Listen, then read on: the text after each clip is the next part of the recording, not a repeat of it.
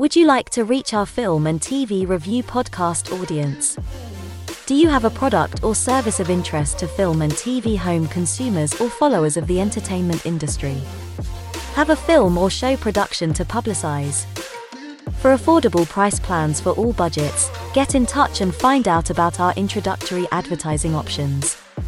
Reach our audience of film and TV viewers and visit our site contact page at filmandtvreview.com, or you can email us at business@filmandtvreview.com.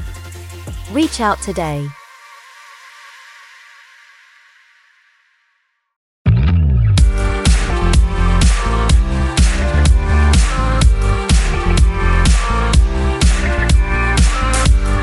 Welcome to filmandtvreview.com.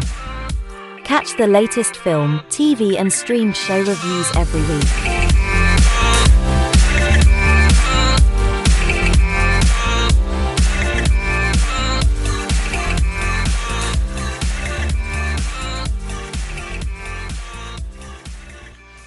The views and opinions expressed by the authors and those providing comments are theirs alone. They do not reflect the views, opinions or position of filmandtvreview.com or their respective parent companies or affiliates. Filmandtvreview.com makes no representations as to accuracy, completeness, correctness, suitability, or validity of any information in this program and is for entertainment purposes only. Episodes may contain adult humor and language. For full terms and conditions, see filmandtvreview.com.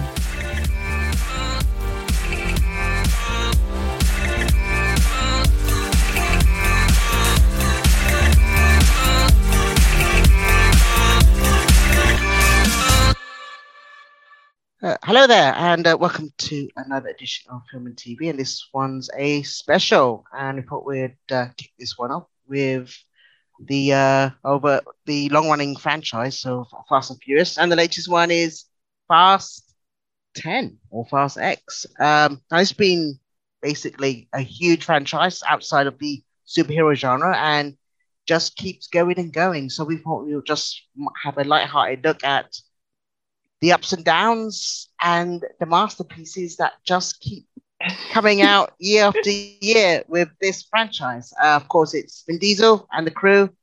But again, it's another, I think this was promised to be the last one, but it actually is going to be a trilogy. But lots of, we'll talk about Fast X first, and then we'll talk about, obviously, the franchise. But over the years... Can I say the director apparently does say Fast 10, and it's meant to be a pun on fasten your seatbelt. So, but I'm going to call it Fast X, I think. It gets more clever the more you think about it. The more you think about it. No, I'll just throw it up as a question now, and then we can just go around the room, and we'll start with a nice review, and I kind of like, because it's tying on a lot of the franchise here. There's a lot of cameos, there's a lot of resurrections, let's say, but let's just start with, And are we going? So we're going full spoilers, right? Full spoilers. It's full gear. Full gears into spoilers. Okay. There you have your warning. So who'd love this movie, and for what it is? First of all, I'll start just one question: what genre is Fast X? Because it's shifted from its early beginnings, but this one, if you just look at it fresh, you just walk into this without watching any of the others, which is quite possible. You can do that. What would you describe it to those who've just come into the Fast 10? So if I may, yes, of course. I was saying with you guys that I thought that this franchise was supposed to be, I'm going to use that same analogy that I was talking about with you guys. It was supposed to be the Point Break of cars, kind of. True. Of car thieves or car stealers, what you want to call them. And I think that was the original plan. But nowadays, this franchise has become something of a mystery to me, because I don't know how to define the genre, to be honest. It's, it is there's still some crime in it, but at the same time, it's not a thriller because I'm not on the edge of my seat when I'm watching it, to be honest. It can be a cold drama because every time there's a dramatic scene, I'm laughing. So I don't know. And it's a comedy, but it's a bad comedy because it's not written by people who think it's a comedy. They think it's a drama. So it's a kind of a paradox. So I don't know. I don't know how to define it. So yeah. I was trying to, well, I did write a review, which is on the site, and it took me quite a long time just because I was thinking, what is the magic mix in this? Which I kind of started late. I wasn't really into cars, but I went into that whole kind of culture. But then I started with 5 and 6, and a lot of filming around London, actual London, back in those days. So it was very engaging. I knew it started as more kind of the subculture, and this is back in 2001 or whatever it was, of car racing. This, when I joined it, it was more the heist kind of film, and there was some resemblance of physics there going on, but just maybe 10% more. But you kind of gave an excuse, as was the fashion. But watching this, it was I'm going to say it's comedy, action, and I would say science fiction, totally science fiction. I was wondering what year is this set in? Because there's a lot of technology going around, obviously. But I can answer the first question you asked about like what genre it is, because I started on Fast 9 and we had already gotten, to most of these points. And I think I mostly just thought that it was like an action franchise, like the same way I would describe Mission Impossible, because there are more action scenes than most action films. Like, I don't consider James Bond an action movie. I consider it a romance movie. I don't consider it, I know. Maybe I've just only watched the wrong James Bonds, but I don't find it super interesting. But I wouldn't consider that an action movie if you only have a couple action scenes, versus this has nonstop. So I considered it like an action, like an action comedy, but like a franchise in its main. Like, it has more similarities to other franchises than any other genre, I would say. So I think these days genres, you don't usually have one genre in a box office juggernaut. Like, they always try to mix them to have something for everybody. And I would say action for sure, adventure, because this seems like quite adventures. Sometimes they are globe-trotting in different parts, like in the jungle. In the setups are very like adventurous. Many people that playing different parts at the same time, going on different adventures and trying to get different to achieve different objectives throughout the world. And then maybe thriller as in general, but not like and touches of comedy, something like that. I think, definitely in the wake of where you only have a few franchises going, and it's definitely, I would say, almost the only game in town outside the superhero genre which's got its own little universes. But here, it covers all the bases of all the other action or summer movies that aren't there anymore, which is like, your spy, your comedy, your sci-fi, your comedy, romance. But so just, as you say, as these long-running universal franchises, which has become, it's outside of its initial one or two genre into a multi-genre franchise, which works for it really well, because that's the state of cinema now. I did have fun on it though. That's the thing. Yeah. It was a lot of fun. And the crowd that I think on the Friday opening, it did get crowded eventually. Yes. Well, we started. There was a fire alarm. We had to evacuate. But then we came back in. I think it was projectionist trying to mostly say, "No, go outside." But then there were seats just 5 next to me, which I saw was already booked up, and I thought, there's usually just gonna be guys there, probably 5 guys just coming out with nothing. Like, it was just 5 girls actually came to sit here, and they were just absolutely enjoying themselves, and it was like, okay. Enjoy in what sense? I think I can sense why I wasn't being sarcastic, by the way. I'm being serious. I always say that one of the best screening I ever went to in the last couple of years was Moonfall.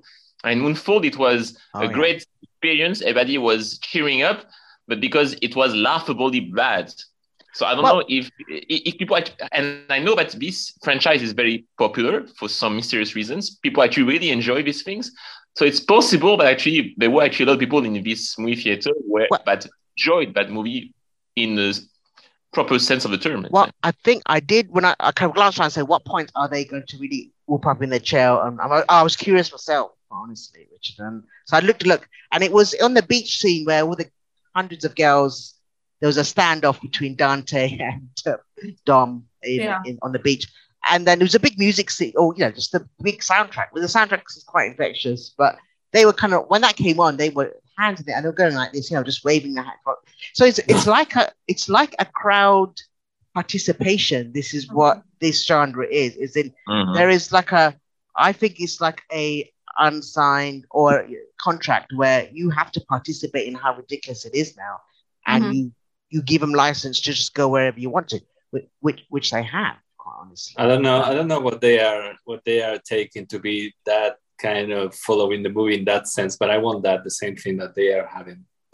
Well, I was curious, and but to 5 girls just to go out and just on a nice Sunday, it was a relatively nice Friday evening. Just instead of going to a club, they actually came to watch this, and they were dressed quite nice. And okay, and it looked like they were members of family, and maybe it's the theme of family which never relents, which brings people together. What did you think of the film anyway? I didn't really actually ask that question of this film, just going cold into it, because a lot of you did go to the cinema, I think, and did watch this. A bit of my request is also, but did you enjoy it? What was your frame of mind going in and coming out of it, honestly?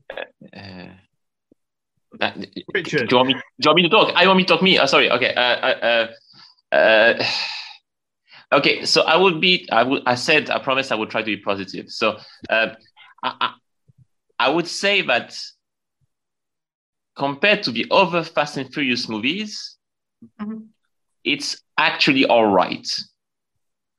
But that doesn't mean much, to be honest. But yeah, because I kind of agree with what you were saying.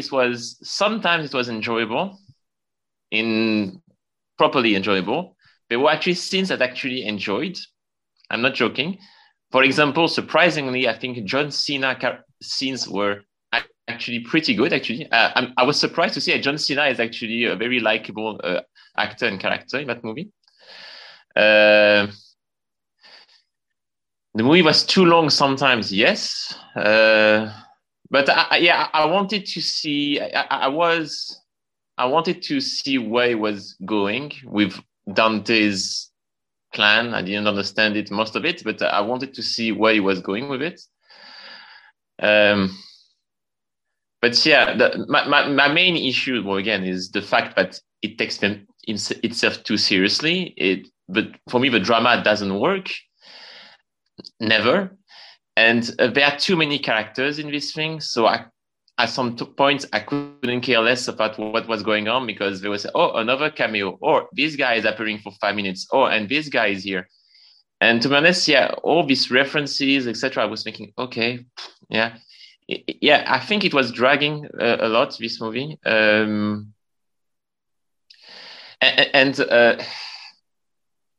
It tried to have some funny dialogues, but especially I call them the comic relief duo, Tyrese and the other guy, and they are terrible. They are just terrible. I mean, that's the problem, is that they are. I'm going to try to sum up the idea. Is that in a past podcast we did with you, Jason, we talked about The Mandalorian. And The Mandalorian, I defined it by a show that it was not meant for me for the first couple of seasons. But I understood why it's so popular, and I understand, and I can see its qualities. Fast and Furious, for me, it's the opposite almost. Is that it's very popular. The box office results are always great. I'm pretty sure that this one, although it has one of the biggest budgets in the history of cinema, which I don't understand, by the way, almost $400 million, I'm pretty sure it will break even. I'm pretty sure that one way or another, because I'm terrible at predictions, I'm pretty sure it will reach $1 billion. But still, even if it's not for me, in that case, I don't understand where people see any value in this movie. Because overall, except the few things I said, I don't think there is anything extraordinary about the direction of this movie. I don't think there is not many of the actors in this movie do a great acting, to be honest. And they have a great cast, by the way. I don't know how much money they gave to Hélène Mirren or Charles Theron, for example. And the script is just funny, but all for the wrong reasons. So it's as I said, for me it's a mystery. I come back to this movie is a mystery to me. It's it's an enigma in the cinema industry in this franchise. Yeah. So that's me being positive, by the way. No, that's good. I'm very proud of you, Richard. I have to ask though. God, Noel, yeah. Like Richard, do you go into this thinking it's a fun action movie that I can just turn my brain off to, or do you think of it as like I'm going to compare it to like an award-winning like 12 years? No, I've been asked that question when I go, and to be honest, no, I understand what I am signing up for. I understand actually it's a blockbuster, etc. And there are blockbusters that I really enjoy. It's almost a curiosity, but anything else. It is. I'm curious to try to understand it. And for example, there were some of these movies in this franchise that I kind of liked in a way. But it's just curious to understand actually how it is so popular, because it's almost an analysis that I'm doing when I watch these movies. Try to see something but in the subtext or something that I'm missing, but I still don't get it. So I don't mean sarcastic when I say it's a mystery to me. No. So again, like I only got into these movies like a year ago, right? With the ninth one or however long the ninth one came along. What I liked about it was the nonstop action. Again, I know it's weird to compare this to other franchises. Star Wars, Marvel, James Bond, any other franchise except Mission Impossible does not have this many fight scenes. So it keeps people engaged. They like that. The music is good. Vin Diesel and other actors, when you have different kinds of actors with different kinds of fan bases, the movie Hairspray did the same thing. It's a totally different movie. But Hairspray, it was a musical movie that worked so well because it had a bunch of different actors and brought those fan bases with them and therefore made a lot of money. There's a lot of people who like Vin Diesel because he's multiracial and a lot of people see themselves in him. There are a lot of people from like the hood, so to speak, in California. Like I'm from California. And well, I'm not from the hood, but a lot of people like it for the California scenery, or they're from like a bad area. And so they relate to these characters. And then you combine that with the action. And then there's this weird quote people say about Vin Diesel that a lot of women like him because he's hot and he has a deep voice, but that's why men like him too, because men think he's so cool and they want to be him. So they go see these movies with a bunch of attractive buff people who they want to be like. And then you combine that with action and the heart. I think you can tell that the actors like making these movies. And then you also have the fact that there's all these different kinds of things going on. I think it works really well, but I do understand what you said about like Tyrese and everything. I feel like there's some characters that are just kind of being dragged along because they can't get other work and this is a paycheck for them. And I don't think those characters are as interesting as like Charlize Theron. Or even, I like Nathalie Manuel, but they never seem to do anything with her because she's basically like a plot device, She can hack into anything. Even though she's a hacker, like the first thing we see her do after being rescued in Fast and Furious 7 was seeing her like in a bikini, which is so funny because she's like the most famous hacker in the world. And then we're like bikini picture. But that embodies this franchise. It has all this hardcore action. It has attractive people, but it's also doing more than most franchises do in the way of the action itself. It commits itself to that. And I think it's like the opposite of most franchises where its most loyal fan base aren't going to be vocal online in the same way that Star Wars or Marvel fans are. That's a very good point, actually. I never realized that. It's actually true, yeah. It's actually that... they reach easily every time $1 billion, but you don't see 1,000 YouTubers actually talking about these movies online to us. That's a good point. I mean, same with like Adam Sandler to a degree. I feel like this is the Adam Sandler of comedy. You're getting maybe not the best, but you're getting entertainment for what you ask for. You bring the same people along. You know what you're going to get. And it makes a lot of money, even though no reviewers are talking about it, unless it's to make fun of it. Though I do think these are better than Adam Sandler movies objectively, even though I watch both of them. I am more ashamed to say I watched Adam Sandler than I am to watch this. But yeah, again, I feel like the shortcomings of most franchises, this isn't doing. You can watch all the other movies. You don't have to. When you step into a Marvel theater, you'll have to have all that knowledge. When you watch, like a Star Wars, it's not going to be lightsaber battles 24/7.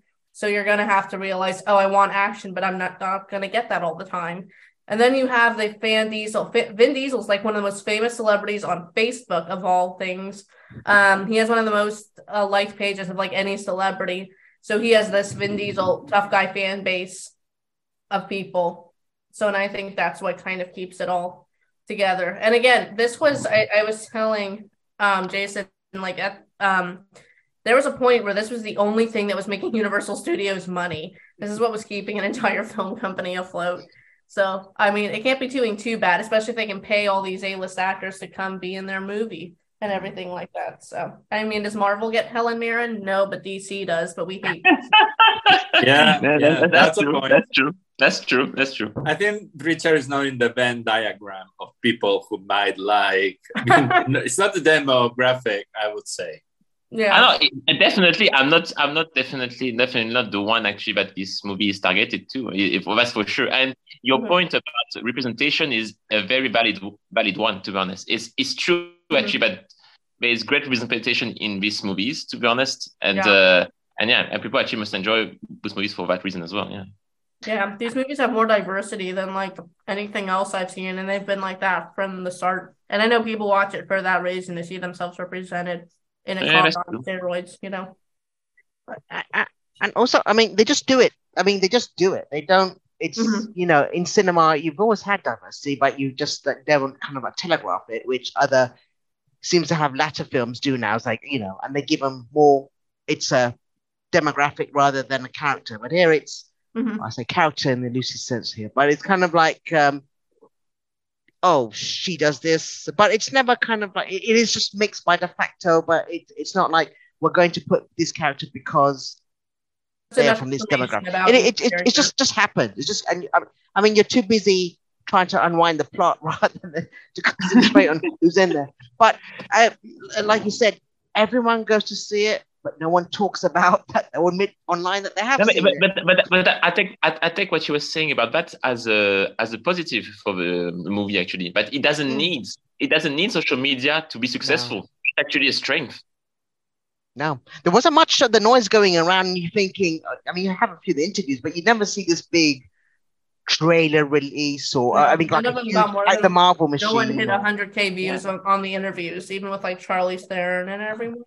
Which is good. Well, but also this recognizes its flaws, which I like. Like they knew they had too many characters. That's why 4 people were in one little, B plot kind of thing, because they'd have too many people, not enough space for them. And continue. Yes, go on, James. Sorry. Well, they used to have the trailers. I think I only saw one for this movie, and they didn't ruin the ending of it, because the thing that everyone used to say about Fast and Furious was they used to put the entire end stunt in the trailer. So you think, oh, wow, that film looks really good. And then go, oh, they completely ruined the end of the movie. So that was something that they did. But I think they got so much backlash over that they haven't done that for the last couple of films. But maybe there is a trailer out there that gives away the end of this. Although it's slightly different as well, because this ends in I know I'm jumping right to the end of the movie, but this is the start of a sort of the final trilogy, but it sort of ends on a cliffhanger. So it sort of does the Empire Strikes Back thing rather than the Star Wars thing of doing, so I think we're just going to get that at the end of the next one as well, that we're going to think everyone's dead. And I agree with what Richard said in the chat, because I was actually shocked when John Cena died in the film, which I think he probably has. I think John Cena might be the only one who actually died. But no, I did go, oh my God, when the plane crashed. But Richard's absolutely right. Even though there wasn't time for this to have happened, in the next film you will see them all put their parachutes on, have a lengthy conversation. Redcon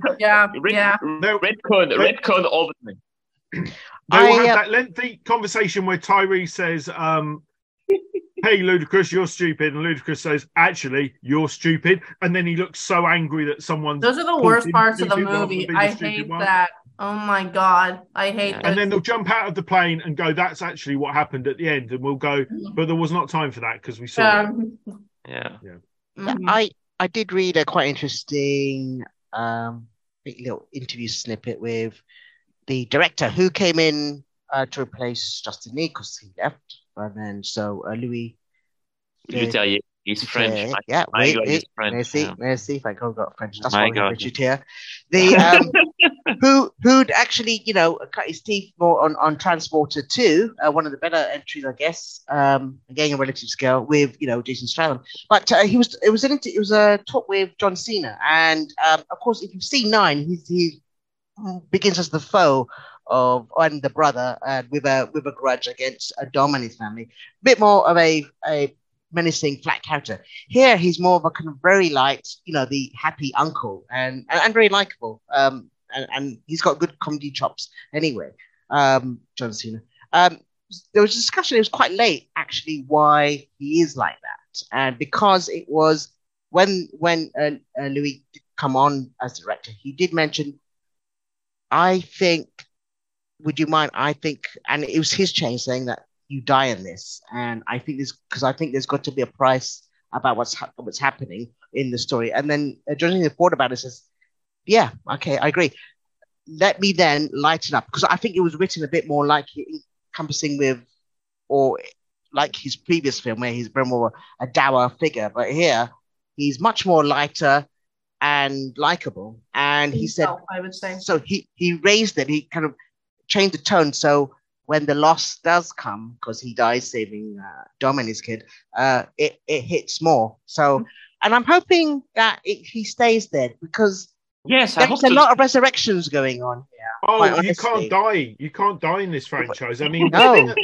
It's called the Easter franchise now. Sort of ridiculous. Which is why I think it's set in the future where gravity obviously has diminished somehow. I mean, I did quite enjoy the film, and I'm probably going to do the opposite now. I'm just going to rant about things that have come into my mind.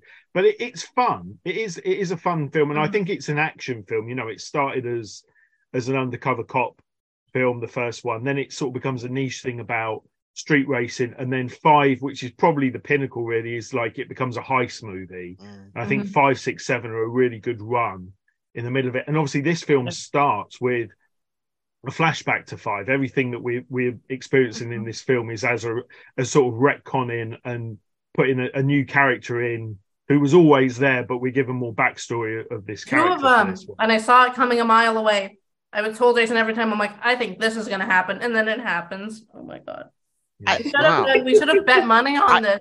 I was texting like, oh yeah, I think you should say, oh, I bet they will come up. And as a joke, just to be the most ridiculous joke ever, I would say, oh yeah, and who will come back? And I said, and as a joke in quotes, Gal Gadot will come back because I pretty much knew it. I remember she got incinerated on that big. But did Han get incinerated as well? Mm-hmm. Han was. This is in Tokyo Drift, and then in a later one, they retcon that we think they've just died, but they sort of go, oh, it's Jason Statham did it deliberately. Yeah. And actually, one of the things that is difficult with this franchise, the ridiculous resurrections are, you can do 1 or 2, but once it's like everybody, it just gets ridiculous. But the other thing that I find really difficult is like when Charlize Theron turned up, I was like, oh, she's a villain. She's on the doorstep. And I completely forgotten. You get the flashbacks. It's like she killed like the mother of Dom's child. And she's at his house. Like Jason Statham was meant to be one of the sort of heroes of the franchise. But he thought he'd killed Gal Gadot and Han at some point, and they sort of have that line in this where he shoots someone and goes, now we're even. It's like, well, we're never going to remember that moment. I still remember him blowing up Han in Tokyo Drift or whatever. I remember. Well, I think it was the 5th or 6th one because that was the last one I went to a cinema to see, and then this is the subsequent one. The rest I've seen online, but this it was a sheer gasp when it was towards the end of the film, and then Han is in Tokyo, and then he gets crashed into, and then out of the car was Jason Statham, and the audience, including me, gasped. And I've never had a feeling that before. I was thinking, we've crossed now into, where anyone, it's like the franchise that encompasses all other franchises and all other, because characters stay in their own lane and their own franchise. That's why it comes back to what I was saying is it takes itself seriously. So it tries to be dramatic all the time.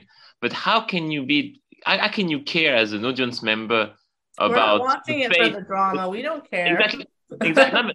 I mean, I think Vin Diesel as a producer really wants us actually to care about the fate of his characters. But how can we care since none of them are in any situation at risk or in peril, in my opinion? Never. I think these characters, when they come back, should say something like, well, James Gunn took the reins of DC and here I am again. So.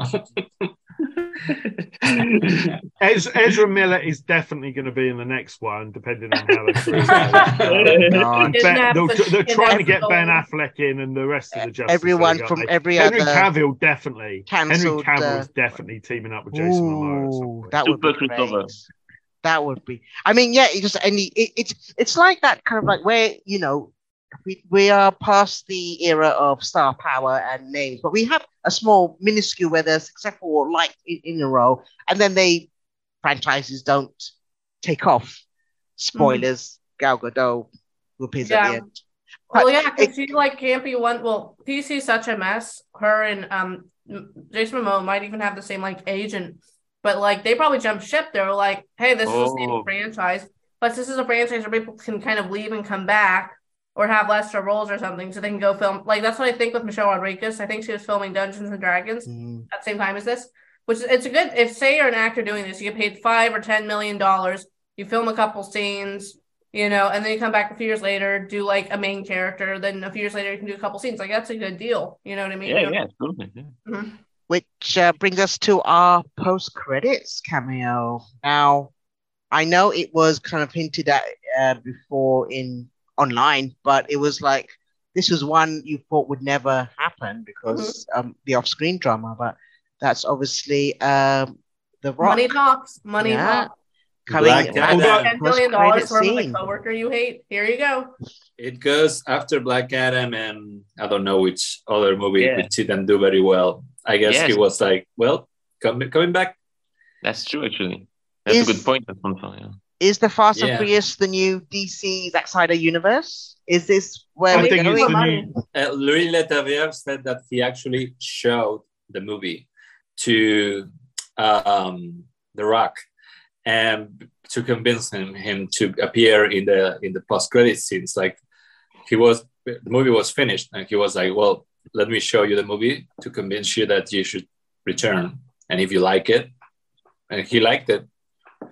It just makes sense. I mean, the thing is, they apparently didn't do really many scenes together in Fast 8 because they can do it through editing. And when you look at this cast, the cast is so big. I agree with Richard. There's just so many people in it.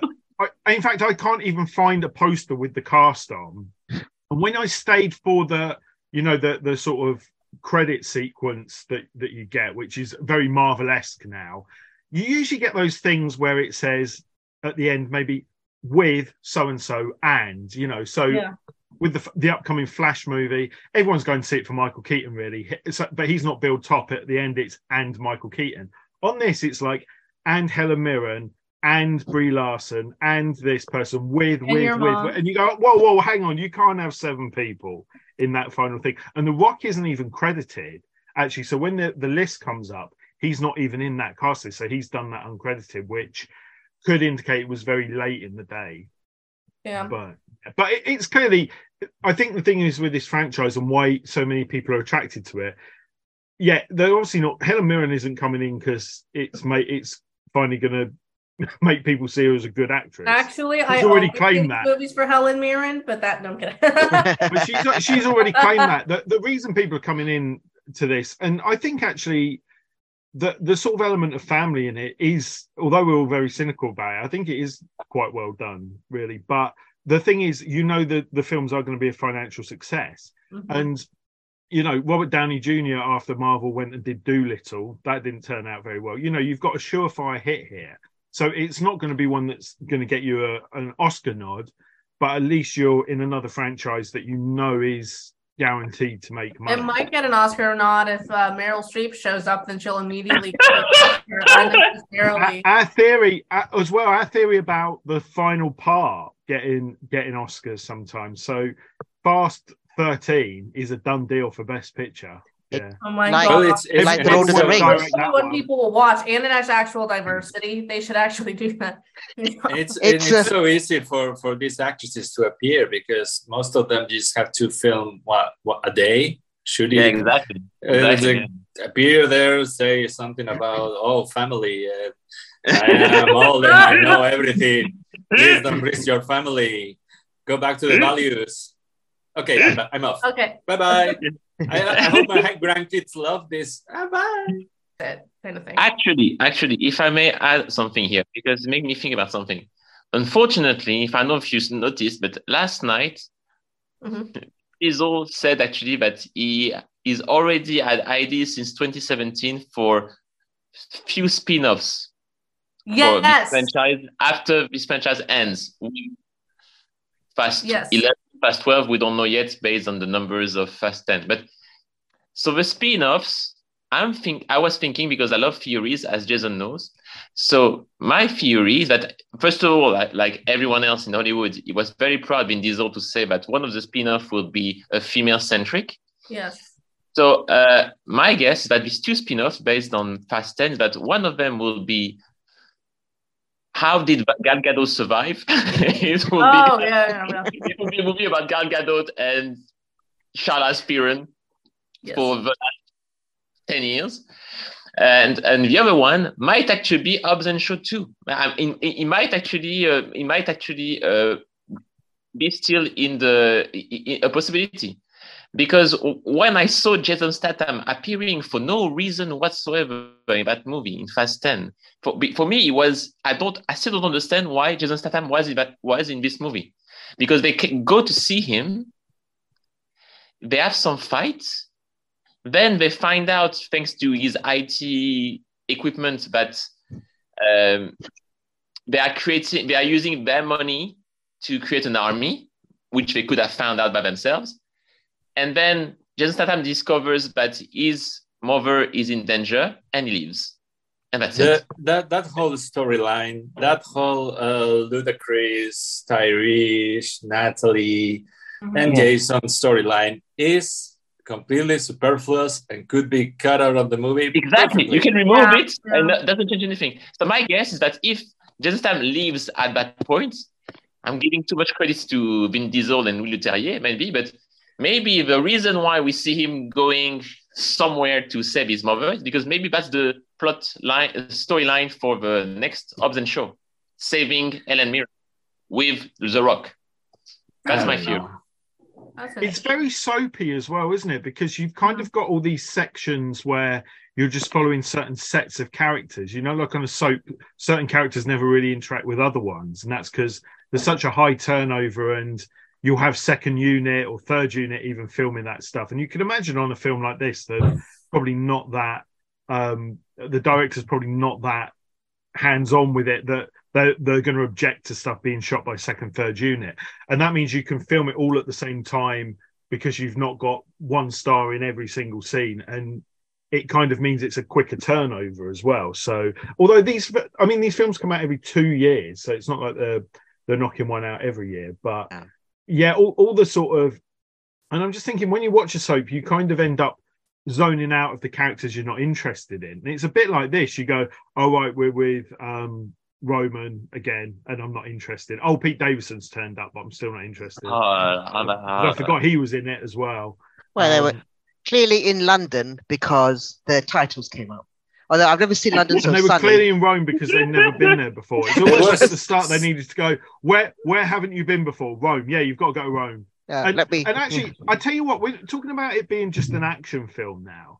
I was thinking about the film Ronin at the start, because you've got these action scenes where they're driving these cars through the street, but you can tell that they're not driving them through the street. I'm not usually someone who goes, I think as I'm getting older, I'm one of these people who keeps banging on about not liking CGI. I always used to think people that did that weren't with the times, but you've got these scenes that are clearly CG, so you're not really they are action scenes, but you don't really feel like there's any danger to them, like in John Wick or Mission Impossible, where Tom Cruise is actually throwing himself off a cliff or whatever. But then you get the scene with Michelle Rodriguez on a motorbike, and that's clearly been done practically with a stunt woman, and it's really engaging. It's like a proper action scene. Michelle Rodriguez talked about this. She said legally she's not allowed to because of the insurance costs. She said she actually rides bikes in real life, but they will not let her. But it looks fake, right? It's not going to be her, but I mean, it's being practically done rather than on a computer. So you kind of believe in what you're seeing. I mean, to be honest, Tom Cruise is throwing himself off of like cliffs and buses for years, and I didn't even know until the internet come out that he was really doing that stuff. He could have got a stuntman and saved himself. It's clearly just he wants to do it, and fair play to him. But you know, there is a difference, I think, in watching it, in how you perceive the action. I mean, clearly the sort of action set piece at the end, they couldn't have done practically, where they're going down like a cannon and like things are blowing up behind them. So you accept that, but the street ones, it's like they could have actually done that, or even like Bond. Everyone was safe. No one died. Yeah, I mean that is the advantage of it, that it doesn't become like Twilight Zone the movie, which was, you know. I think in some effects are better done than others, but like a lot must be CGI. A lot of it. Just that the sheer cost, yes. Well, but I mean, from its initial roots, it was car racing, and it was, you know, it didn't, and that added the kind of like a thrill of, well, this is the subculture, and this is how dangerous, and it's about the cars and the fashion, but there's a sense of a reality, and hasn't become. That's before the era of, you know, of super spies and so forth. But it was a crime. It's a crime thriller. You know, you do stunts, you do stuntman. It's all practically set though. Slowly, it evolves into this as it gets bigger and more ridiculous. But that means the tone changed and the genre switched. And but all the sort of, although the second one's about street racing, because the second one is with Paul Walker, and it's the only one without any Vin Diesel. Yeah. But it feels very CG, that film, like early noughties, bad, straight to DVD CG. So it doesn't have that. The first one feels really gritty, I think, when you go back to it, comparatively to what happened afterwards, you know. And it is a low budget film, but it does feel genuinely sort of like it's got its fingers in the dirt a little bit. And I think actually with this film, we were talking about the representation's always been really good on these films, which I think is why it's played really well worldwide. But also I think, you know, the characters are from very humble beginnings, very sort of lower class backgrounds. But it's very aspirational because they're driving these wonderful cars. There is a bit when they're in Rome where I'm just thinking, where have they even got these cars? I know he does cars up, but where has he got... I'm from California. They steal them because a lot of people in their area 10 minutes away have like 4 fancy cars. I'm not joking. I know police in California. They steal them. That's where they're getting them. Also, why am I doing a Zoom chat when I could go and steal a car? You won't go to jail for it. In California, unless you commit a person crime, you don't go to jail. So maybe you should go do that. You know? Their idea of success is not finding a spiritual enlightenment, let's say. Well, I think Van Diesel is. I think he's on that journey, if no one else is. Yeah, exactly. I was thinking how it does work, this whole franchise, and I was trying to like, well, what is it? Because you've got these emotional scenes and this whole family ethos and stakes. But then you've got such a ridiculous circus going around it, and that's the biggest mystery of all. Well, I think it works. This franchise works because you have this kind of a yin yang thing going on. You've got this very comedy caper going around. At the center of it, you've got Vin Diesel, who seems to be the only one taking it seriously for some reason. And so when he talks about family, he's actually selling it. It's honor, and when you're with family and you cross family, or when you took my car, you took my car, but you didn't cross. You know, you can't take my family. And, you know, it's all these kind of like very, very earnest deliveries, which you kind of like, oh, okay, so there's some stakes there. Dom believes it. We'll just help Dom, and I think that's why it kind of works. Why you get these silly scenes, emotional scenes, but then you've got this, completely ridiculous thing going on. It is grounded for a second, then ungrounded. And I think this kind of balance, this is why it kind of works. And that's why I kind of think it somehow doesn't. That's why you need him in the middle of it, delivering these Shakespearean lines in his mind, and high drama and high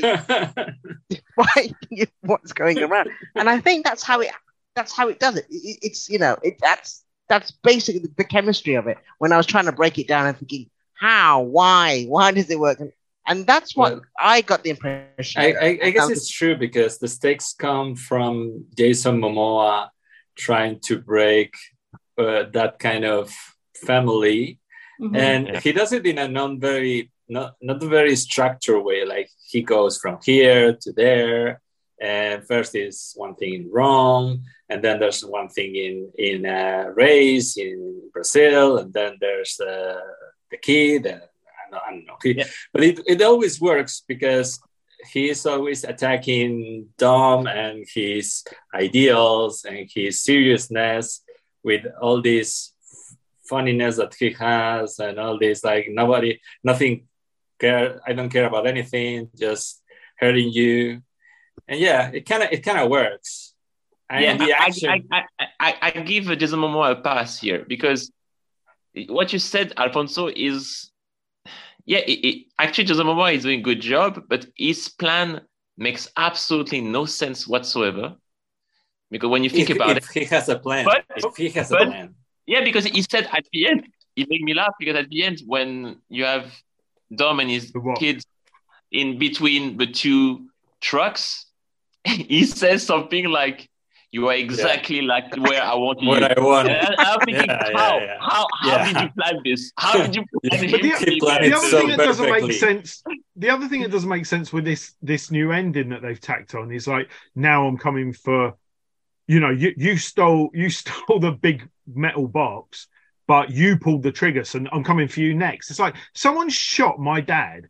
I'd go and find the person who shot my dad first, not the person who stole a metal box. Like, why hasn't he gone for the Rock? The Rock should have been the first person he went for, not... Yeah, I think priority was a bit odd there. And also, I don't care how cool smashing your phone looks on camera, it's dumb.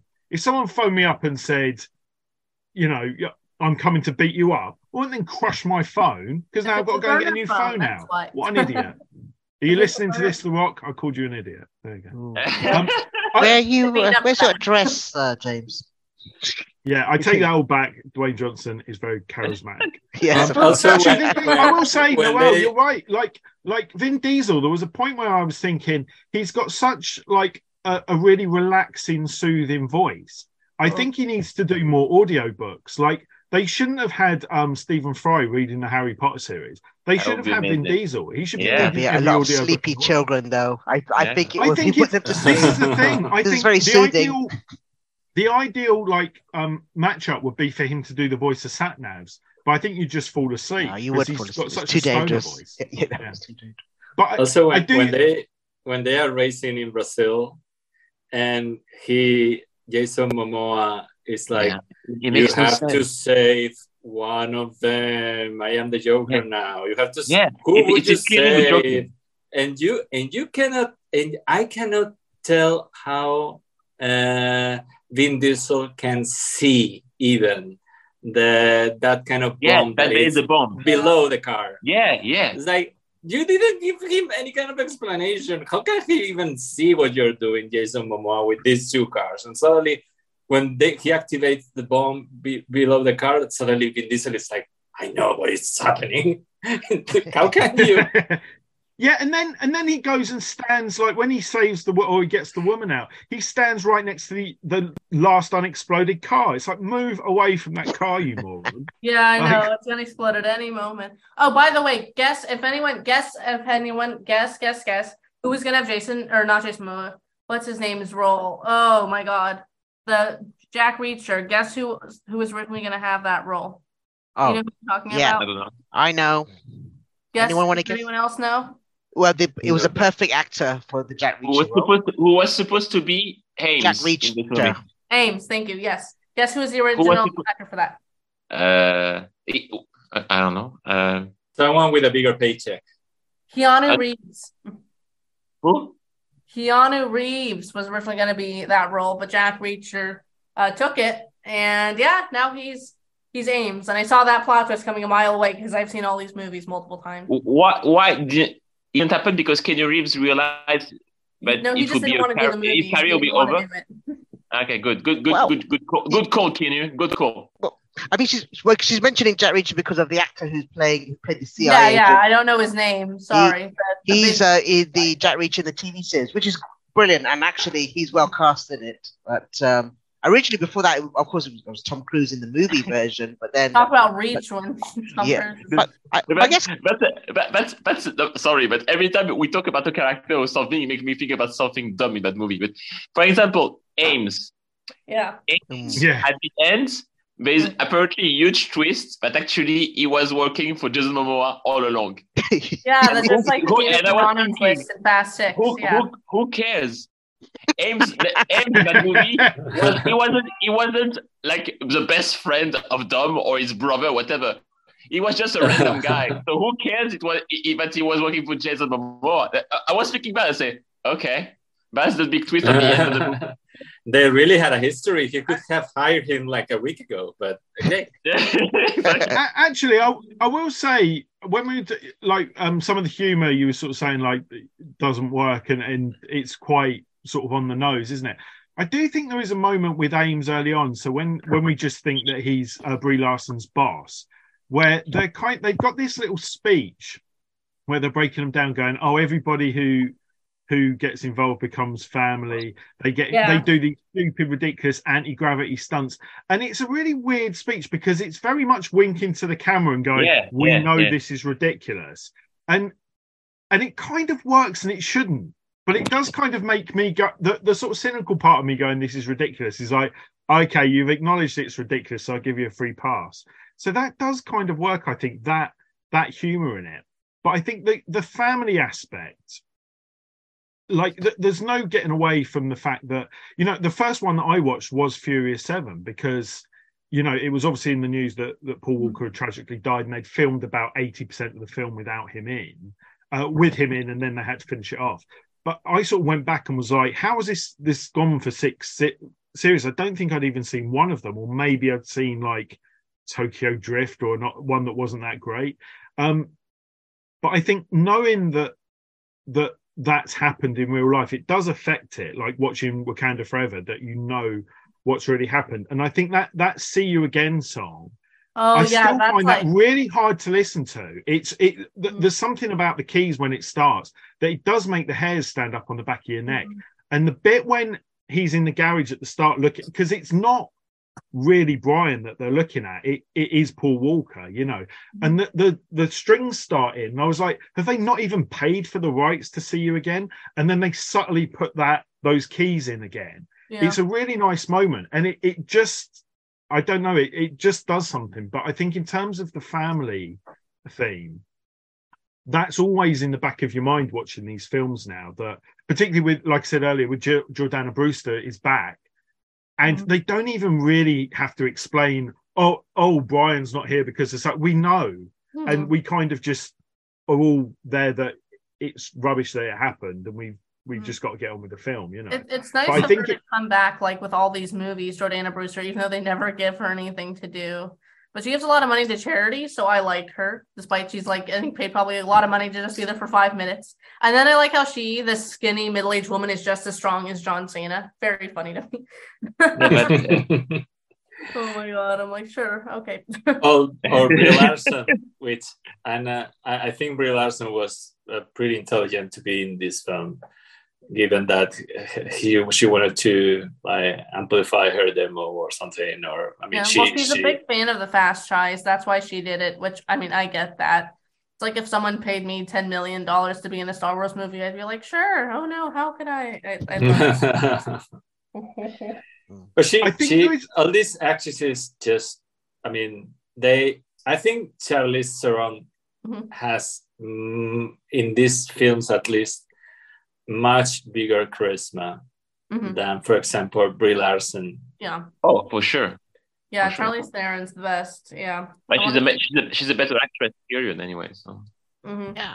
I mean, I think earlier on in her career, she actually took on the reins of being producing because she was just finding really not great roles. So she kind of just took control of her career quite early on and producing a lot of the stuff that she is involved in. And here she's kind of like a part of an ensemble cast, but she's the only the actual ongoing, villain who's, well, okay, I was going to say who doesn't turn out to be friends in the end, but I know it starts off like that. I have to suspect that, Dom, me and Dante were working all along, which I'm sure will have spoilers in the second or in the 11 or 12. But she's the only kind of like villain left who's this through line between her and Dom. But I don't know. I mean, I think she's given, for me, I think she's got a bit more screen time and a bit more development time because she kind of teams up with Michelle Rodriguez, and there's kind of like a character development. I guess another of those like tangents that it doesn't lead you anywhere, but you kind of go with Charlize anywhere she goes. Basically, she can take you anywhere, even to a storyline that doesn't lead you anywhere. It's okay. She is very charismatic. She's actually kind of like in control and like a serpent kind of just going around. So they picked her. I mean, she suits that role for, even though it's not huge dialogue, but it is. She's considerable weight to her. So well, she's more entertaining than I think most of the other characters. For sure. Yeah. And she's got a great fight scene really early on, isn't she? Yeah. Oh yes. Yeah. That is a good scene, and it will turn out as well that she didn't really kill the mother of Dom's child. No. Even though he made me all along, he was there.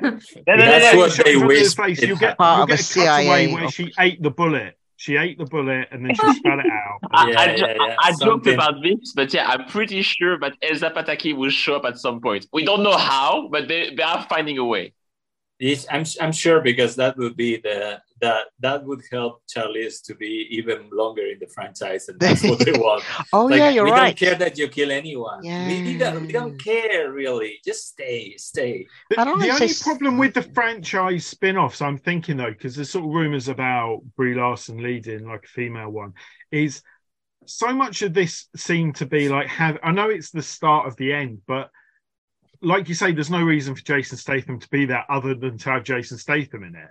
And maybe one of the problems when you do the spin-offs is it's like, it's a Fast and Furious movie, but only a third of the characters are there. I think they might paint, and there's the risk of painting themselves into a corner here that everyone wants to see just every character. But I mean, I don't think some of the lesser characters you'd miss too much if they weren't there. So they just need to concentrate on the most popular ones, I suppose. It's all right.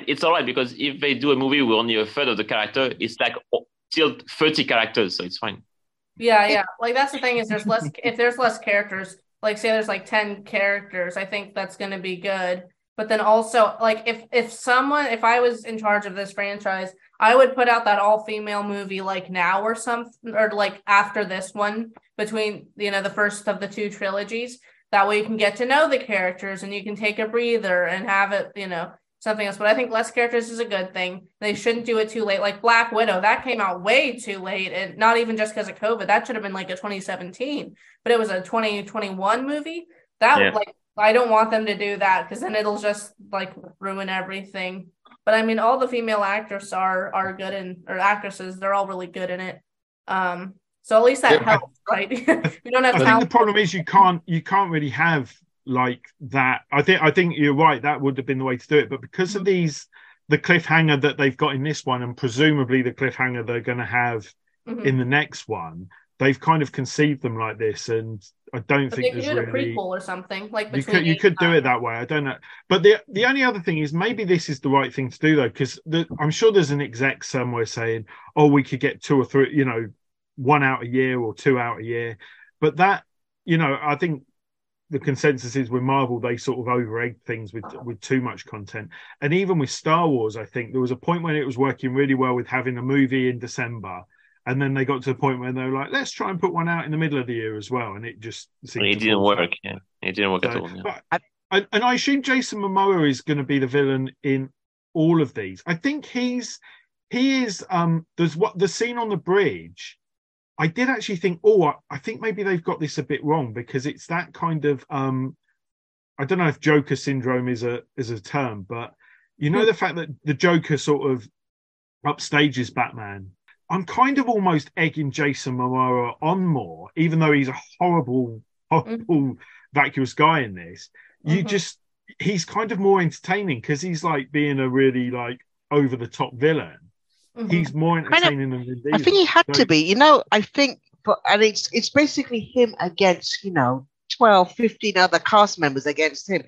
His personality is that great. I'm not sure if it's purposeful or not, but it is his energy that is coming from, despite being just, hugely a man mountain. He's very much just drawing upon this kind of like very feminized energy. And it's just such a counterweight to the whole testosterone flood that's coming from the other end, who's against him. So it kind of diffuses it so greatly that he does come stand out, and they don't know what to do, because they kind of like, where do they go with their intimidation and all that? It doesn't go anywhere because he's just the energy. He just shifts it on a pivot. Yeah, he's got to be that. He stands out, but I think like in terms of really, you want to hate the villain a little bit, and I think particularly in this, and maybe he's too cool. But this is the problem, actually. The ongoing problem with their villains is, like with someone like Statham, they get him in because he kind of fits, and then they go, we quite like him, we want to keep him on board, so we have to turn him into a good guy.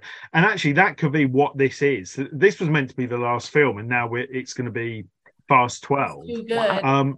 So actually, in Fast 12, Jason Momoa will apparently be killed, but then he will be back as a member of the family in Fast 13, and they will forgive him and for everything that he's done, and he will be part of the gang now going forward. Yeah, of course. Yeah.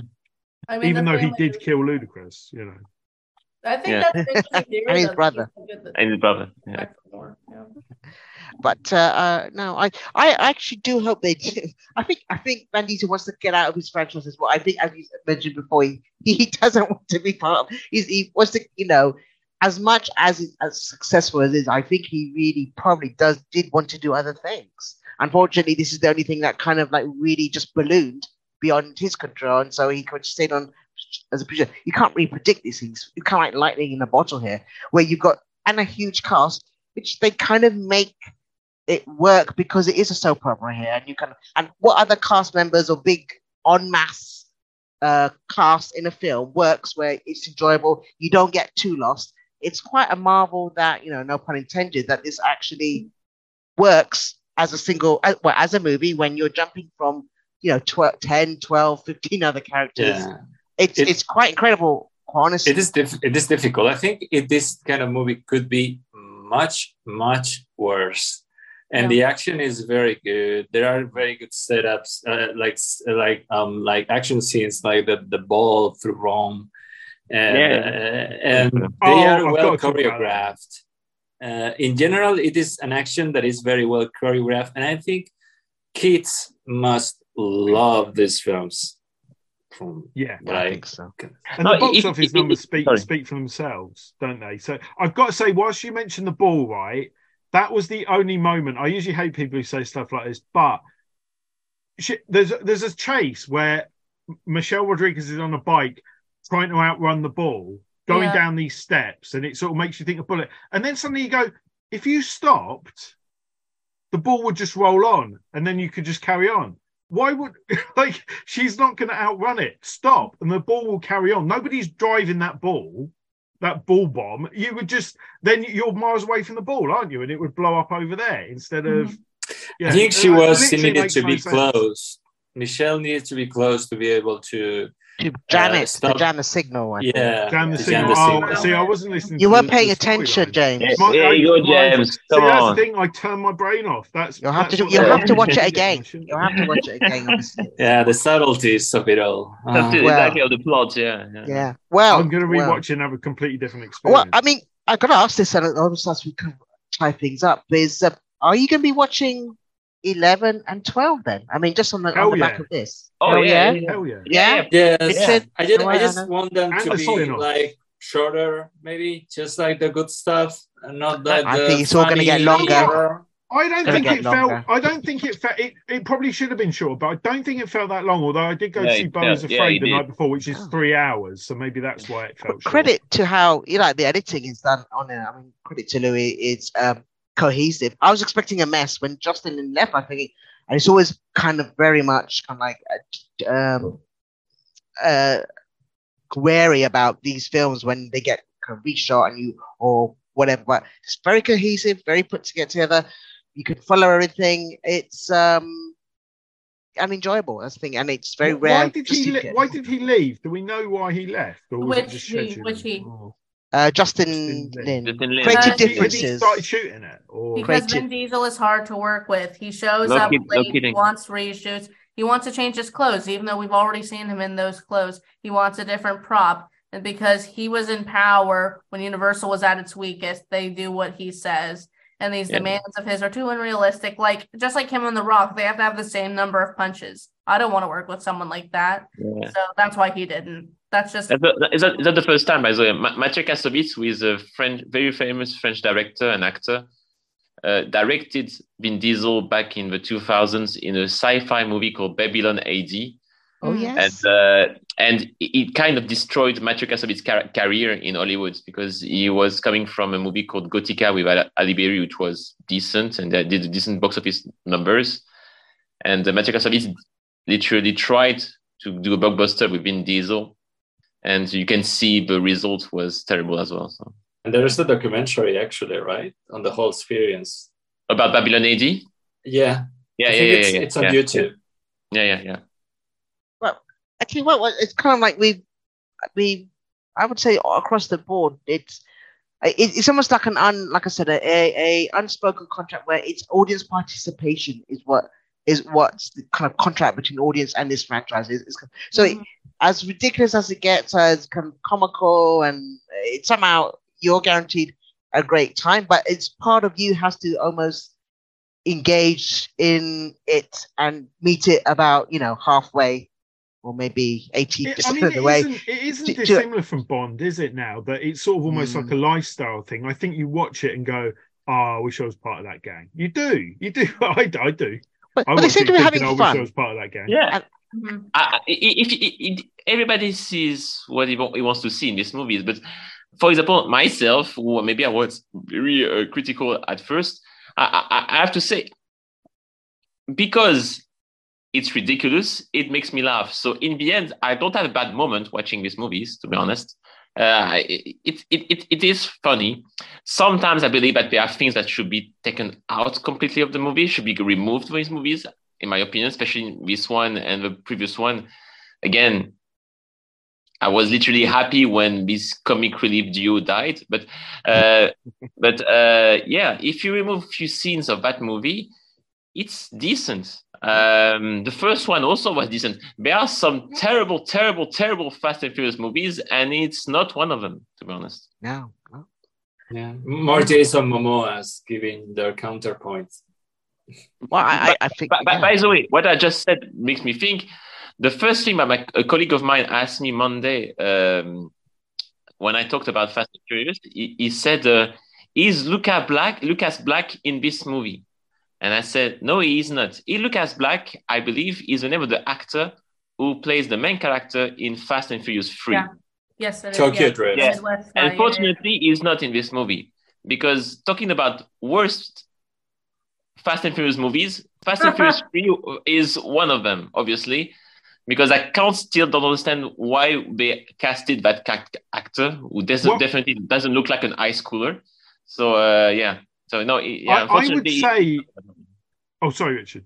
Lucas Black isn't it? I thought he's one of the rocket engineers, isn't he? Yeah, he's the rocket. He's the one who sent them to space in the previous movie. So that's why. Oh, 9. Yes, sorry, because I watched 9 just before. I got confused. But yeah, he's in 9. He's the one who apparently. So he was 45 years old and he was in high school in Japan, and apparently that actually proves that he must be it's very smart because he can create a car that goes to space and he can also pilot an airplane. And he was in high school at 45 years old. So if So you he's cannot in pilot an he's in airplane Furious in this 7 and ones. F9. But I think the that spin-off. was sorry. I think the spin-off is gonna be about his Dom's son when he's a teenager and has friends. Oh yeah, I can see that. Yeah, they'll just jump ahead a few years and it'll be like a new, Well, the young next Dom, generation. young Fast and Dom. Furious, the next generation. Yes, I can see that. Well, thing is, what we have here is a very much, like I said, I always think lightning in a bottle. That is, take away a few elements, do female version only. It might work, might not work. Even Hobbs and Shaw works quite well but I think maybe enjoying the kind of success that you have with this is a very rare thing. Well, and a male character too. Maybe not one of the main ones, but maybe one of the more tolerable ones. I think it's so difficult to predict. I mean, you could have predicted you'd have a racer movie going on for 10, 12 years. And so many years, decades. As long as they have a good script, you can do it about anyone. But I don't know if the female-led spin-off would have a lot of market, like female-led to spend a big budget on a female-led spin-off. You would need like $100 million, but I don't think they would do the 350. But I'll give an example. All the women I know love Rey. They love Captain Marvel. They love there's a market for it, but again, it's just not the vocal people because a lot of these girls don't have YouTube channels. They have regular lives and they just like these movies. So I think it's true. Make money off of it. So Well, this franchise it's not. Like I said, it's a very multi-genre, but also it's not about just car race. Well, you don't go to see it. It's about heist. It's about super spies because obviously they're hired by the government as basically they're full-time, part-time super agents. So this is not even about the cars or the stunts, as in it's part of it, but it's all part of this, hokey mix of what's going on, from location traveling. It is like a James Bond movie spread against numerous characters where we don't have a James Bond. So it's actually more female-led than the James Bond movies. Yes, it is. And to be fair to these movies, they are not objectified. No, actually, they are. I have to say, there are actually strong female characters in these movies, to be honest. No, the only objectified are all the people in Brazil. Well, that's true. That's true. Yeah. Wow. I mean, it's that Bond thing, isn't it? That ugly people don't get into these movies. Yeah. So across the board, everyone is really good looking. So, Wow. Yeah. They have time to hit the gym and hit each other. Can we before we end, can we just ask one last question, Jason? Go ahead, Richard. Because we just mentioned actually the money actually that was spent in this movie. When I heard months ago but they spent 360 million, I really believe that it was for the two movies that they were shot back to back. I think so. No. It is confirmed actually that 360 million was spent only on this one, on Fast. I wish I had that kind of money. So I don't get it, to be honest. I don't know where. Again, I think COVID is one of the reasons, because I'm guessing a lot of reshoots and there was so many obstacles to make a movie during COVID, but still. So I was being optimistic maybe earlier, saying that it will probably, like the other Fast and Furious recent movies, reach the billion mark. But I'm not so sure about this, because when you look at this crazy schedule of releases in the next few weeks, that you have the Spider-Man Into Spider-Verse 2 coming quickly, then you have Transformers thing coming as well in the next couple of weeks. There's the darkness coming, Richard. There's the darkness coming. The darkness coming on the box office, exactly. So I wonder if that movie will have the legs, let's say, to break even, and that could be actually the deciding factor, and deciding if, first of all, it's going to be a Fast 12 or whatever, or spin-offs, etc. So. I think they'll do this because we're gearing up towards a cliffhanger in each one, and I think because it is, I gotta say, it's pop culture now. I mean, the Fast and Furious, you just even mentioned it, we haven't seen it, said, oh, those movies. Yeah, I never seen them, but I kind of know them. You have a big box office for that final movie, just as a big farewell, even though, despite the quality, who knows? It might be a good thing. Maybe if they pull back on the budget a bit, it might be a grounded racer going on by 11 and 12. But who knows? Do you know what? Maybe that's a factor with the sort of cliffhanger, particularly the guys in the aeroplane. Is I think the intention is 100% to bring them back.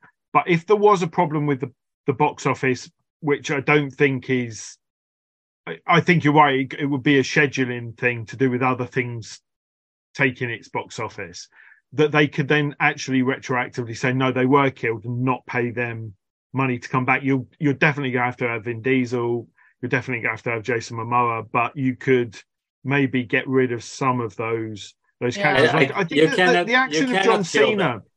No, nobody has been killed. Nobody. I will have to say, but in terms of budget, I'm sure that's where most of the money for this film goes. No, I don't think so. I think it's CGI and cars and Vin Diesel's change of clothes, maybe. But no, I think it's cast, because it's such a massive cast and they're really big. I mean, not all of them, but most of them are very big stars in their own right. If you could spread it over the two movies, you can budget it carefully, and I think you'll get some good numbers. Then fine. The cast. Yeah, but how much? For example, Jason Statham is in this movie for 5 minutes. How much money does he make? I don't know. And is it the movie good for Jason or Jason for the movie? Like, you have to ask. Who is winning here more? Jason or the movie? You think that, and the answer to that question will explain how much money he made. Yeah. Okay. I mean, if I was asked to be in this movie is a big publicity for me. Also. Yeah. I'm not integral to the movie. And the promise of other movies in the future, and so I can see it seeding in these little, future back end stuff. So. It is a big franchise. You're gonna have a big box office. You're gonna have audience looking at it and seeing your face on screen, and maybe even it's like your little trailer for your own franchise. So there's a lot. It's a lot of. It's a good opportunity to be in. Fast 9 was 200 million, and this is 340 million.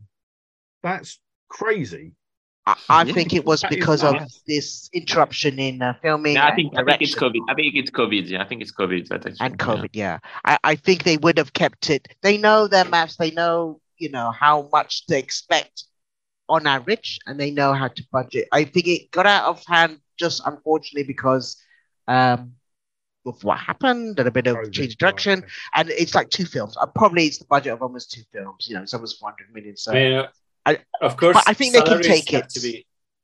Salaries have to be accounted for and salaries bump when you're in many of these films, but I don't think it does that much in the end. Yeah. And I think there's a lot of goodwill. I think, credit where credit due. I mean, it does generate or inspire a lot of loyalty from his crew because they've been together a long time.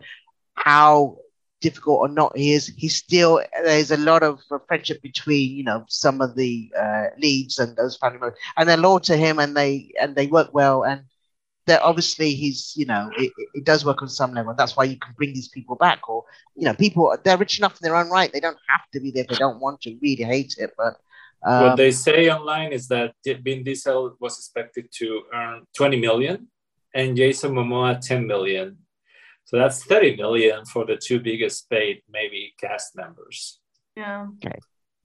You probably got a cast of about like a quarter of the budget, But that's always been the case with certain. But like back in the day, it would be Arnie or Sly, and they would be the really high paid one. Everybody else would be not on a lot. But the thing with these ensemble things is it gets a bit more complicated. But then the Marvel thing is quite complicated, isn't it? Because you get less for your earlier films, but more that you stay on. And then there's people like Gwyneth Paltrow didn't even realise she was in Spider-Man because she just turned up and filmed a load of stuff and assumed it was for an Iron Man film. Mm-hmm. So how Marvel works is usually you get paid like a $20 million contract for like 5 movies.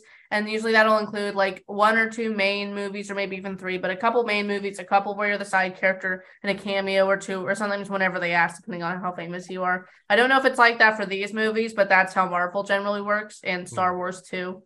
So it makes it a bit complicated in terms of looking at what is the definitive budget for this as a movie on its own, because it doesn't exist on its own. But it does seem that it's just ballooned through COVID. And Noelle has actually confirmed in the comments where a lot of the money went, but obviously we can't say that out loud for legal reasons.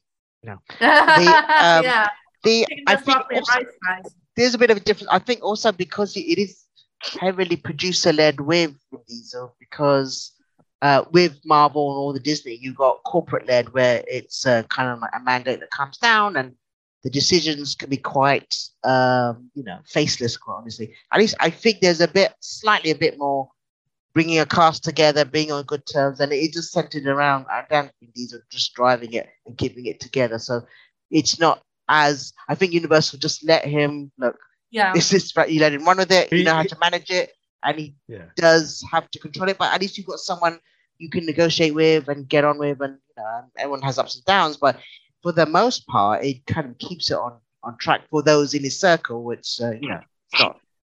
He's the Kevin Feige of the Fast franchise, isn't he? He's the Robert Downey Jr. and the Kevin Feige of the... both, exactly, yeah.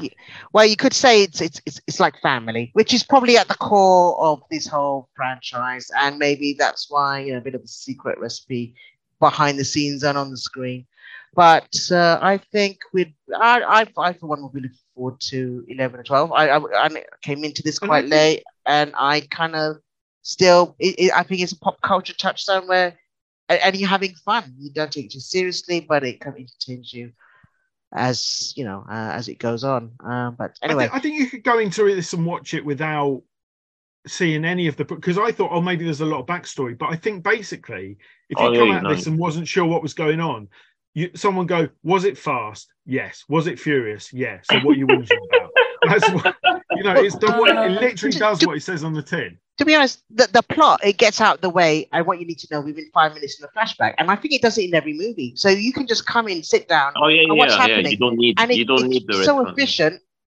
And because I haven't watched these in order. I did watch maybe 5 and 6, then I went back to 1, and then recently saw 9 and 7. But it all makes perfect sense, and you see it on TV all the time. You don't have to watch the whole movie, but you have an idea of what's happening. I think the story's the same. It's about revenge. It's about family. It's about getting your family split and then back together again, and a foe who has a grudge, and that's all you need really. That and some petrol and some stunts. And somehow it works, and so credit to it. Right. Well, I think we've all run out of gas at this point, but thank you for our own film and TV review family. This is what it's all about. and I think we should all have a barbecue in the backyard. Yeah. Well, let's do that. It's this summer. We're going to do a barbecue, and as long as we say grace beforehand, I'm all good for it. Until next time, see you soon. We hope you enjoyed this film and TV review.com episode. Catch the latest film and TV reviews, together with regular episode content from the world of film and TV every week. See you soon. Would you like to reach our film and TV review podcast audience? Do you have a product or service of interest to film and TV home consumers or followers of the entertainment industry? Have a film or show production to publicize? For affordable price plans for all budgets, get in touch and find out about our introductory advertising options. Reach our audience of film and TV viewers and visit our site contact page at filmandtvreview.com, or you can email us at business@filmandtvreview.com. Reach out today.